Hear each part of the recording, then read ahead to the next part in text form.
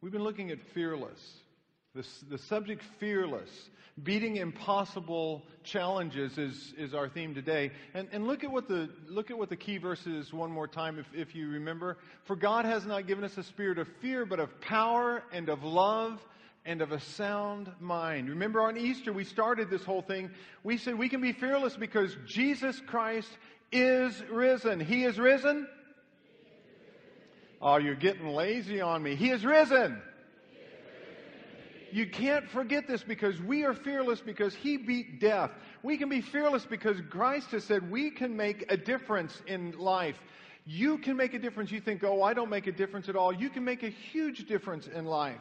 We can be fearless because God has said you may not have everything you want, but you will have enough. God said you can be fearless because I'm going to empower you and enable you in those times in life to have enough. We can be fearless, last week we saw, because we're forgiven.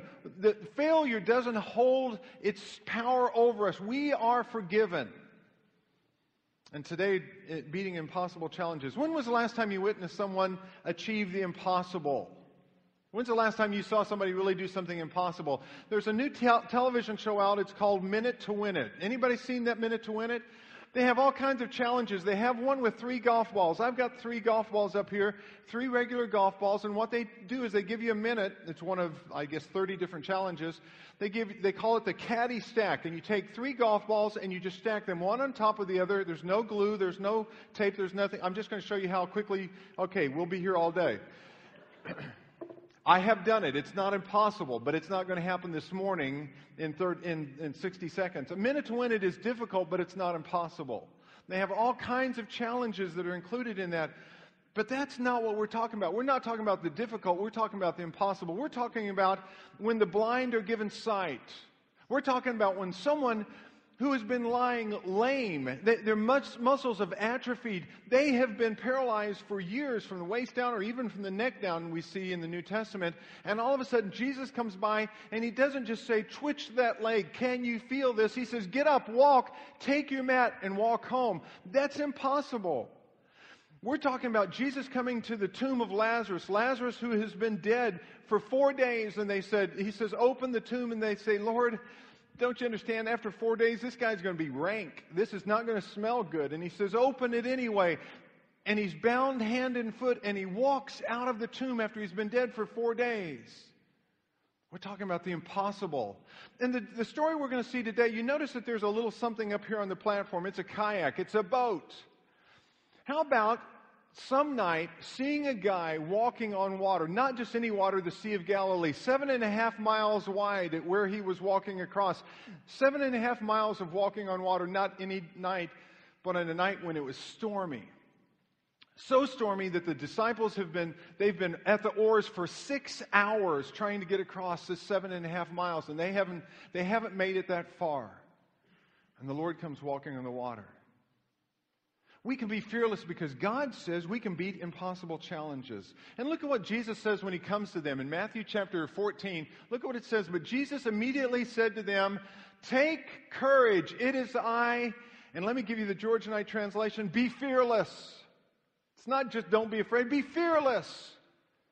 I want to help you beat the impossible challenges. Here's where we're going this morning. I'm going to ask you a couple of questions. What is your storm? What is a storm in your life right now that you're facing? Just like the disciples were paddling for all their worth in the storm. What's your storm? Number one. Number two, what's your boat? What is it that you're afraid to get out of? And this is where we're headed. Are you in the boat? Are you fearlessly walking on water? Are you still in the boat? Or are you walking on water? 2 things that we're going to look at. Number one, who empowers me to achieve the impossible? If you have your Bible, turn to Matthew 14. Matthew 14, this is one of my favorite stories in the New Testament, but we're going to look at it from just a little different perspective today. Matthew 14, verses 22 through 27. Jesus says, or the Bible says, immediately Jesus made the disciples get into the boat and go ahead of Him to the other side while He dismissed the crowd. And I think that's interesting because they've just had the 5,000 fed. They've just had this big, huge hurrah. They've just seen Jesus do the impossible, take 5 loaves and 2 fishes and feed all these people. And he says, I'm going to dismiss the crowd. You guys go ahead and go back. I'll meet you there. Nobody said, hey, how are you going to get there? It's a long way around the Sea of Galilee. Across the sea, the reason that they took the boat, 7.5 miles, is a lot faster than going around the edge of the lake. But look at verse 23. After he had dismissed them, he went up on a mountainside by himself to pray. When evening came, he was there alone. But the boat was already a considerable distance from land, buffeted by the waves because the wind was against it. During the 4th watch of the night, Jesus went out to them walking on the lake. Again, I need to stop. The Jews they would split the night up into 3 sections. The Greeks, the Romans, they split it up into 4. However you split it up, this was at least 6 hours after dusk. After sunset, it's 6 hours into it. Probably around 3 o'clock in the morning. These guys have been rowing all night long. Wow. Talking about a marathon. During the 4th watch of the night, Jesus went out to them walking on the lake. When the disciples saw him walking on the lake, they were terrified. It's a ghost, they said, and cried out in fear. But Jesus immediately said to them, take courage, it is I. Don't be afraid. I want to stop there for a moment. Who empowers me to achieve the impossible? Well, it's an easy answer here. Jesus Christ does. But it's in the storm that we encounter Jesus. It is in the midst of that storm that we see Jesus for the first time. And many times it's easy to kind of gloss over, to miss who he is.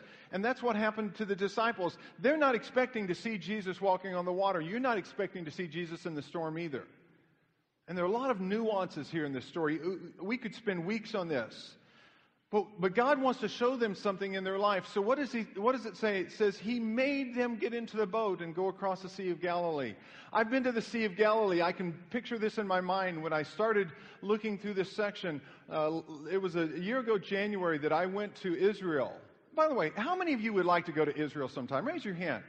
Praise the Lord. Let's get a trip next year. Let's go in 2011. How many of you would like to go if we'd go in 2011? Praise the Lord. That's awesome. We got a trip. I like it. But I stood on the mountain where Jesus went to pray. There's a mountain there that it's just about got to be the place where Jesus went to pray. And you can oversee the Sea of Galilee. It's 13 miles from the north to the south. It's 7.5 miles wide. And when we were there in January, it was the winter when the storms came, and one day we were there and the wind howled. We're standing on the edge of the rock and we're holding on because we're afraid we're going to be swept into the Sea of Galilee. From the Golan Heights, the winds just come howling into the sea of Galilee. And by the way, sometimes it's not just for an hour or two. They've had storms 2, 3, 4 days. They've actually had storms 14 days where the wind is 40 to 60 miles an hour on a continual basis for day after day after day. And the disciples realized they were in trouble. And Jesus knew what would happen. Jesus knew all things. So Jesus says, get into the boat and start across the lake. And at the same time, I'm thinking, if he knew that, why didn't he say, hey guys, don't go out there. There's a storm brewing. There's a storm coming. Let's wait and do this another way. Why don't you stay with me? We'll all go pray. But that's not the point. See, Jesus knew that he was going to do something here. And we don't expect for Jesus to send us into the storm, do we? We don't expect that. We expect to encounter Jesus somewhere else. We expect to encounter Jesus in a Sunday school when we're all sitting around and we're debating the theological points. We expect to encounter Jesus when we're having this nice, quiet devotion some morning. We expect to encounter Jesus by coming on Sunday morning and worshiping. And I hope you encounter Jesus in all of those places. But that's not what the Lord says. Sometimes he says, the place where you'll encounter me and really find out about me is in the storm. So he sends them. What's your storm? What is your storm? Sometimes God sends the storm in the form of a pink slip from work. Sometimes it's a recession that you think if these crazy politicians would just leave it alone, it would probably get fixed. What's your storm? Maybe it's a foreclosure on your house. What's your storm? Maybe it's cancer. It's brittle bones. Maybe it's that you can't have a baby. Maybe that you've got too many babies. What's your storm? About 2 years ago, our life was clicking along and our kids were having children and everything was going and being a grandfather is a great thing, and all of a sudden our daughter calls and says the baby's born, and they say that he has Down syndrome. And it was a storm. It was something unexpected. It was something that whipped the winds around us and the waves around us, and all of a sudden our calm, peaceful existence began to disintegrate, and it's a storm that we're in. And God says, I never said you wouldn't have storms. In fact, Max Lucado says it this way: storms in life are not an option. Fear in the midst of the storm is. Did you get that? Storms are not an option. You're going to have storms. I may not have mentioned your storm, but you have either had a storm or you will have a storm. And when you're in the storm of your life, the Lord says, I'm there. I'll be with you. Shadrach, Meshach, and Abednego.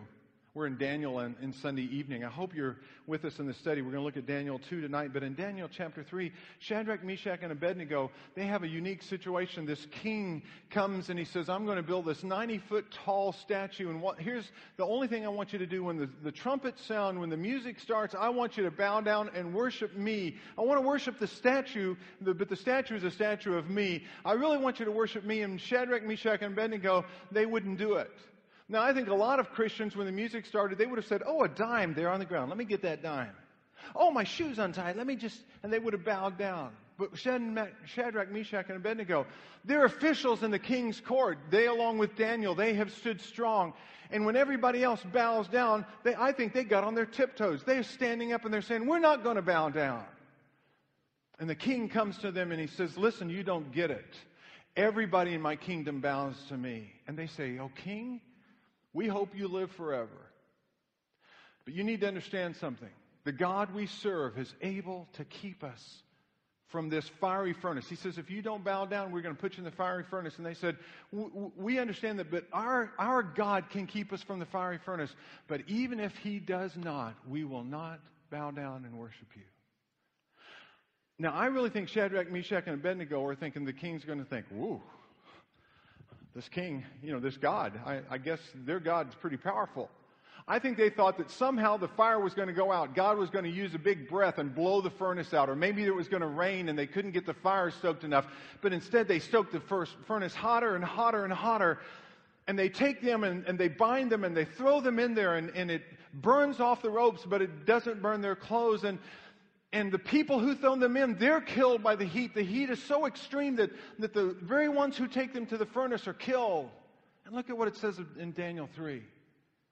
He said, look, the king, Nebuchadnezzar says, look, I see 4 men walking around in the fire. Not 3, not Shadrach, Meshach, and Abednego. There's 4. I see 4 men walking around the fire, unbound and unharmed. And the 4th looks like the son of the gods. Shadrach, Meshach, and Abednego encountered Jesus, I think, a pre-incarnate visitation of Jesus Christ in the fire. Jesus walks up to them. They think he's a ghost, and he says, wait a second, don't be afraid. Wait a second, calm down, take courage. And then he says, actually just 2 words in Greek, ego eimi, I am. We translated it as I because we don't have a phrase like this. He doesn't say, I am Jesus, I am great, I am walking on water, I am the Lion of Judah. He just says, I am. And he does that on purpose because that is a designation of God. When Moses says to God in the Old Testament in Exodus, hey, listen, I'm going to go in front of Pharaoh and you want me to take all these Israelites out of Egypt. Who should I say sent me? What name should I use? I'm going to be a name dropper here. What name should I use? And if you looked at the Greek translation of the Old Testament, guess what it says? Ego eimi, I am. Tell them, I am sent you. And when you're in the midst of the storm and you encounter God, you won't see him as a good teacher. You won't see him as a great person. You will see him as God incarnate. The God who can do all things, who can do the impossible. In John 8:58, Jesus used the words again. And the Jews heard it and they said, this is blasphemy. Only God claims to be the I am. How is that empowering? You know, it says in the storm we encounter Jesus, and this is how he empowers us. How is that empowering? I've been to the ICU several times in the last couple of weeks to see people, and when I go to a hospital room, many times all they want to hear is when you get there, you come and you put your hand in their hand, and this is what you say: I'm here. I'm here. It's the comfort, it's the strength, it's knowing that somebody's there. I can't do anything for them in ICU, but it's just the comfort of having someone that they know is praying for them, that loves them. Philippians 4:5 says, the Lord is near. John 14:20 says, I'm going to leave, Jesus says, so the Holy Spirit can come and not only be the comforter, but he's going to reside, he's going to indwell you. It's a storm. It's in the storm that we encounter Jesus. Number 2, it's in the storm that we discover what Jesus can do. It's not just that we encounter him, it's when we see what he can do. In Mark 6:48, the parallel passage, if you looked at Mark, it's the same story, but it adds a little detail because it says that he was about to pass by them. He was about to pass by them. Not only they thought he was a ghost, but it looked like he was just going to walk on by the boat. And that seems like such a strange thing. Wait a second, they've been straining at the oars for 6 hours. And they're saying, wait a second, hey, whoa, if you're a ghost or not, could you come take an oar for a while? We're exhausted. That's what we think, but we don't get it. A Bible scholar by the name of David Garland is the one that finally opened my eyes to this, the NIV commentary. Because he asked the question, wasn't Jesus going to help? And then he began to look up this word again, the pass by in the Greek, parakomai. Parakomai, he was going to pass by, and he looked again in the Greek, the Greek translation of the Old Testament, and he saw there were 2 places where that same Greek word is used, parakomai. And he began to think maybe the disciples would have known that because they used the Septuagint, the Greek translation of the Old Testament. And when he said, I'm going to parakomai, they would have thought of 2 things. Number 1, Moses, the same Moses that says, who should I say sent me? Moses says, Lord, I can't take these 2 million people anymore. I have had it up to here. I need some help. Could you reveal who you are? Because if I'm going to do this job, I need to know for sure how much power you have. Could you just show me for a minute who you are? And the Lord says, you don't get it, Moses. You disintegrate. You can't handle me. He says, Lord, I just need to know. He says, I'm going to put you in the cleft of the rock. I'm going to put you in a cave. And this is what it says in Exodus 33:19. And the Lord said, I will cause all my goodness to parakomai, to pass by. It's literally what it says. I will allow all my goodness to parakomai. I will proclaim my name, the all-powerful one, the Lord, Jehovah. I'm going to parakomai. I'm going to pass by so you'll know how much power I have. By the way, the same thing happens in 1 Kings 19. Elijah comes and he says, Lord, just kill me. I've done all that you wanted me to do. I went up there and I prayed and the fire fell and it destroyed the altar and I killed all of the false prophets, and now Ahab and all of the people want me dead. It's just take my life. Just kill me. I'm the last one left in Israel and you'll be done. The Lord says, no, you're not. You're not the only one. I've got thousands that have not bowed their knees to Baal. Do you not understand? But Elijah, I want to do something. I want you to go to the cleft of the rock. And in 1 Kings 19, 11 and 12, he says, stand on the mountain, for the Lord is going to parakomai. He's going to pass by. And it says there's an earthquake, and there's the wind, and there's all these other things. And he finally comes as a whisper. But it's a whisper of the power, the majesty, who God is. If you have your Bible, turn to Psalm 107, or I think maybe it's up here, Psalm 107. Do we have it? Look at what it says. Psalm 107, 28 through 30 says, then they cried out to the Lord in their trouble. They're in the storm, and he brought them out of their distress. He stilled the storm to a whisper. The waves of the sea were hushed. They were glad when it grew calm, and he guided them to their desired haven. The disciples got to see this. And if you go back to Matthew, verse 32, it says, when they climbed into the boat, the wind died down. Then those who were in the boat worshipped him, saying, truly you're the Son of God. Only the Son of God could do what you just did. Not just walk on the water, but everything. Only the Son of God. They didn't just encounter Jesus Christ. They saw the power of Jesus Christ. And it's only in the storm that we're going to see the power of God. He finally recognized who Jesus is. You say, well, I'm not sure. I mentioned before that our storm came up a couple of years ago when our grandson, Lincoln, was born Down syndrome. I knew that my daughter had made a good selection with her husband. I mean, he wasn't the guy that I envisioned for her. I mean, he had a nice ponytail, nice red hair. When he took his hair out of the ponytail, he looked like Carrot Top. I mean, this is not what I envisioned for my daughter to marry. Not who I envisioned my daughter to marry.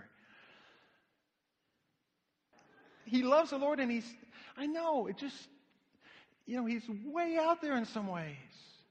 He doesn't fit right sometimes. But in the storm, he said, Liz, you go ahead and finish your college education because it's important, and even though the storm's here, you're going to finish, and she did. And he said, Liz, you go ahead and start your career, and I'll stay home during the day, and I'll limit the hours that I work, and I'll work as a server at night because Lincoln's more important than my career. In the storm, I saw my son-in-law in a new way. And I saw how God had empowered him to be an incredible father to that little boy, to push him farther than we ever thought he could go even in the first 2 years. To watch him develop in ways that we never thought that he would develop. It's in the storm we discover what Jesus can do. It's in the storm we discover what God can do through us. And that empowers us to achieve the impossible. Here's the second part. What enables me to achieve? It's not just empowering, but what enables me. Go back to Matthew chapter 14. Look at verse 28. Lord, if it's you, Peter replied. What? Lord, if it's you, Peter replied, tell me to come to you on the water. Come. One word. Come, he said. And then Peter got down out of the boat, walked on the water, and came toward Jesus. But when he saw the wind, he was afraid, and he began to sink, cried out, Lord, save me. Immediately, Jesus reached out his hand and caught him. You of little faith, he said, why did you doubt? And when they climbed into the boat, the wind died down. Then those who were in the boat worshipped him, saying, truly you are the Son of God. What enables me to achieve the impossible? Number one, set your mind. Peter had to come to an intellectual assent, an intellectual decision in his mind. He had to set his mind. He started out with, if it's you. He's already said, ego eimi, I am. Peter knew who Jesus was. He'd already seen so much of what Jesus could do. He had just seen Jesus take that 5 loaves and 2 fish and feed all of those people. He knew what Jesus could do. But he had to wrap his mind. He's been 6 hours into the rowing at least, and his hands are bloodied and blistered, and there's sweat pouring off of him, and the storm's raging, and he's not sure he's going to make it to the other side. And he says, if. And sometimes we have a mental assent that we need to give to who Jesus Christ is. In Mark chapter 9, verse 23, a demon-possessed man is brought to the disciples, and the disciples tried to throw the demon out, and the demon wouldn't come out, and they bring him to Jesus. And the man comes and he says, listen, I've tried everything. I even brought this man to the disciples. And they couldn't do anything. If there's anything you can do, if you can do anything, and Jesus says, if, everything is possible for him who believes. And the boy's father says, Lord, I believe. Help my unbelief. Overcome my unbelief. Kierkegaard at one time said that we all have to take a leap of faith. And it's not a leap of faith in the sense that we have to just give up on reason, ignore evidence, embrace fantasy. That's not what we're talking about. But Kierkegaard shows us that it's a decision that's built on facts known already. And God says, I want you to make a mental decision based on what you've already seen that I could do, what you've already known, what you've already heard. Or as Colossians 3:2 says, set your mind on things above, not on earthly things. Set your mind. You have to make this mental assent. How do I reset my mind? Well, Colossians 3 goes on in verse 16. It says, let the word of Christ dwell in you richly. Let it dwell in you richly. What does that mean? Once again, I've been in the process of losing weight. And you're going to get tired of this. If I preach here 20 years, the only time that I'm not going to mention losing weight is somebody might not mention it at my funeral. I'm going to be mentioning it because it's something I always have to work on. And I got this little app on my phone, and it tells me how many calories I've been eating. And when I put in what the foods are, it tells me how many calories it is. It's a disgusting thing. Don't put it on your phone, okay? And I was looking at it, and I began to realize how many calories I was eating. And so after several days of really cutting back, I decided it was time again, one of the basic food groups, chocolate. It had not been in my mouth for days. And I put the dark chocolate, 60% dark chocolate. Oh, so good. Dove, just in case you wanted to know, okay? And I put that little 55 calories on my tongue. And the chocolate dwelt in me richly. I savored it. Instead of just popping them like candy that they are, I savored it. Let the Word of God, let the Word of Christ be savored in your life. It's the discipline of directed thinking is what we're talking about. It's saying that I'm going to direct my thinking. It's a discipline, and I'm going to train my mind, and I'm going to make the mental assent. I'm going to set my mind. Number 2, I'm going to commit my way. Commit your way. You see, you can have that mental assent, but then there's that inner decision. You're standing there, you're in the boat, and the others are seated maybe around you, and you say, Lord, if it's you, and he says, if it's you, just tell me to come. And the Lord doesn't say, Peter, it's me. He doesn't argue with him. He doesn't elaborate. What does he say? Come. You see, you have to make a decision of the will. More than just the mental assent, somewhere along the line, you have to take that foot and you have to say, well, I wonder what happens if I'm sitting on the gunwale. What happens if I'm sitting on the side of the boat? What happens if I just throw that foot? What's going to happen? You can think all you want, but sometime, you have to throw your foot over the side of the boat and you have to decide to get out. It's not enough to just think it up here. The Lord says, come. Come. Psalm 37:5 says, commit your way to the Lord. Trust in Him and He will do this. It's faith in action. It's the step that gets us out of the boat. Did you ever wonder what the other disciples thought? There's 12 of them there. It's not just Peter. There's 12 disciples, and 11 of them are lining the side of the boat. And Peter's saying, Lord, if it's you, tell me to come walk on the water to you. And if I'm John, I'm thinking, there's Peter again, running his mouth. All talk, no walk. But what do you think when he leans up against the boat and he throws that leg out? What are you thinking?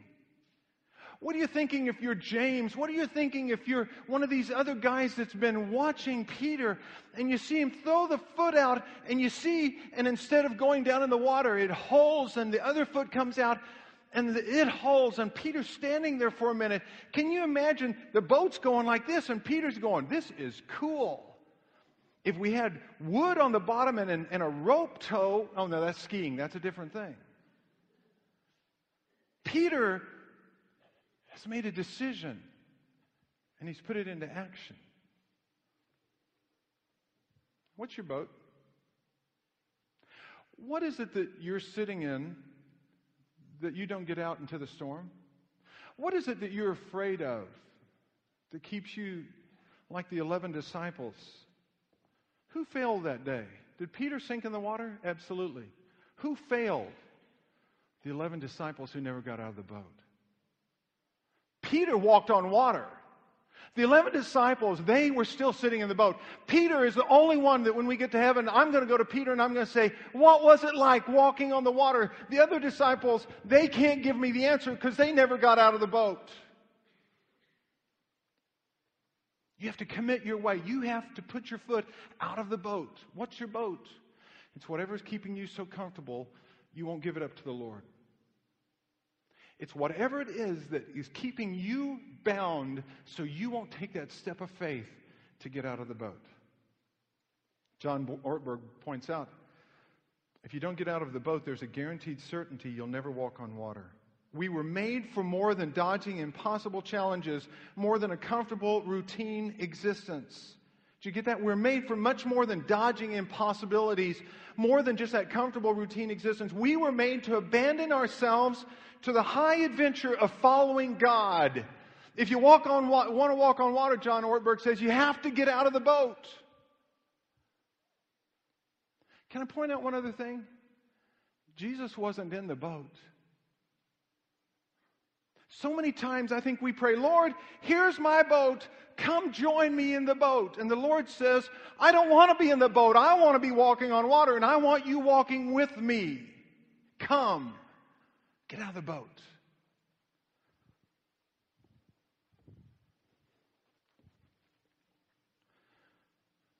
Set your mind, commit your way, and set your heart.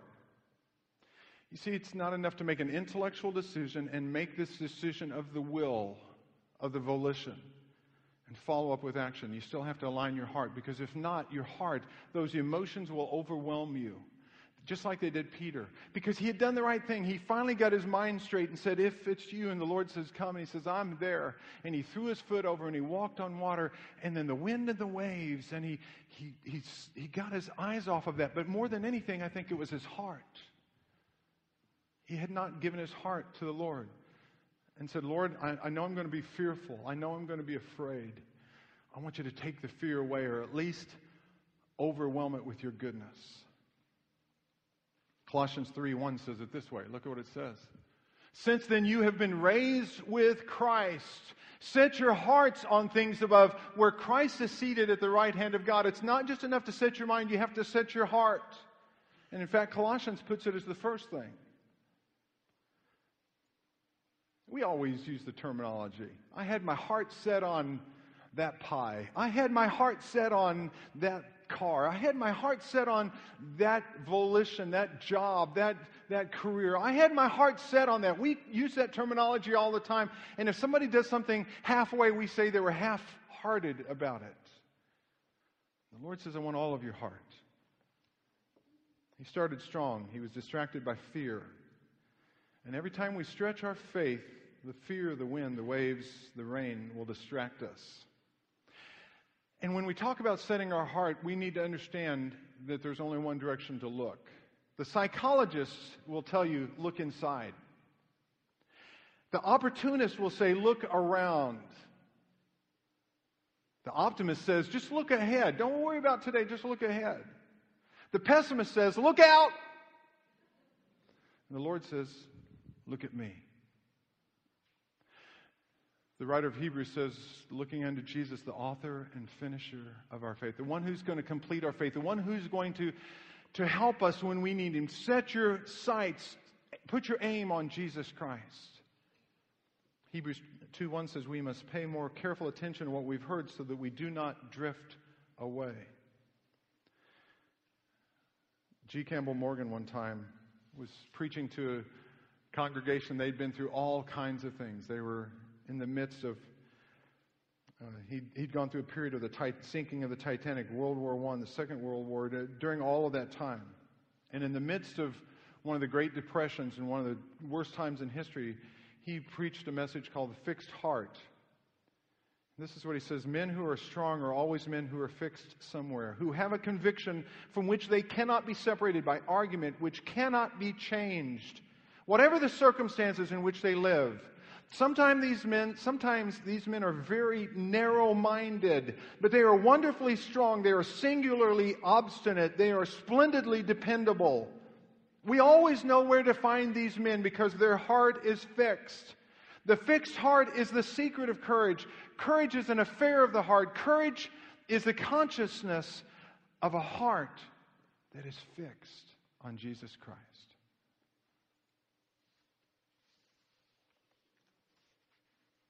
Only Peter knew the thrill of walking on the water, of being lifted up by Jesus. I want to ask those two questions again. What's your storm? What is the storm that has come into your life? What is it that has just knocked you off of your center, your equilibrium? What is that storm? Number two, what's your boat? What is it that's gotten you so comfortable that you won't get out of the boat and walk with the Lord? What is it?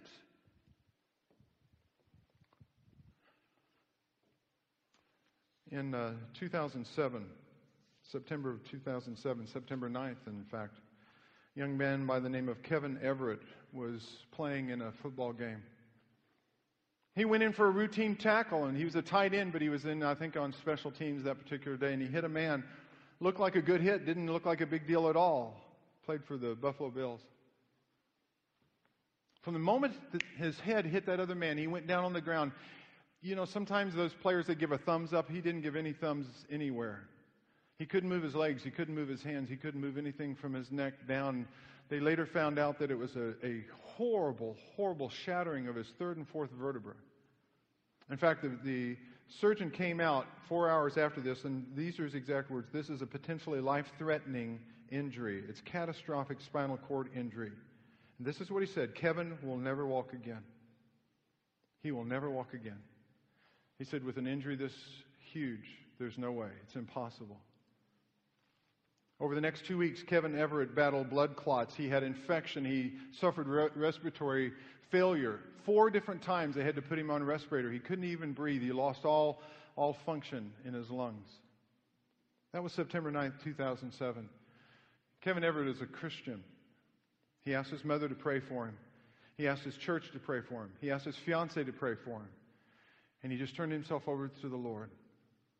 On February 1st, 2008, again, get this, from September 9th to February 1st. On February 1st, 2008, Kevin Everett walked onto the set of Good Morning America, talked with Robin Roberts. He'd written a new book called Standing Tall. And she said, Kevin, I want to talk about your surgeon. He said, I want to talk about my Savior. She said, Kevin, I want to talk about your rehab. And he said, I want to talk about the miracle to do the impossible, what God did in my life. He said, he saved my life. Quote, I see this as a blessing from God. This accident was not an accident. It was my storm.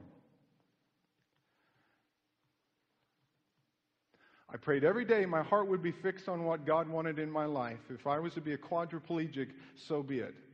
But I was going to be God's quadriplegic. And he said, and he quoted this on Good Morning America. They edited most of it out. But this is what he quoted, Lamentations 3, 1 through 6. He says, this was my life. I am the man who's seen affliction. He's made my skin and my flesh grow old, and he's broken my bones. He has besieged me, surrounded me with bitterness and hardship. Oh Lord, shall I live? He said, that's what I thought. But he said, I had to have somebody hold the Bible for me. As they flipped me over, they would put a Bible underneath, and I would have them flip the page. And I said, don't stay there in Lamentations.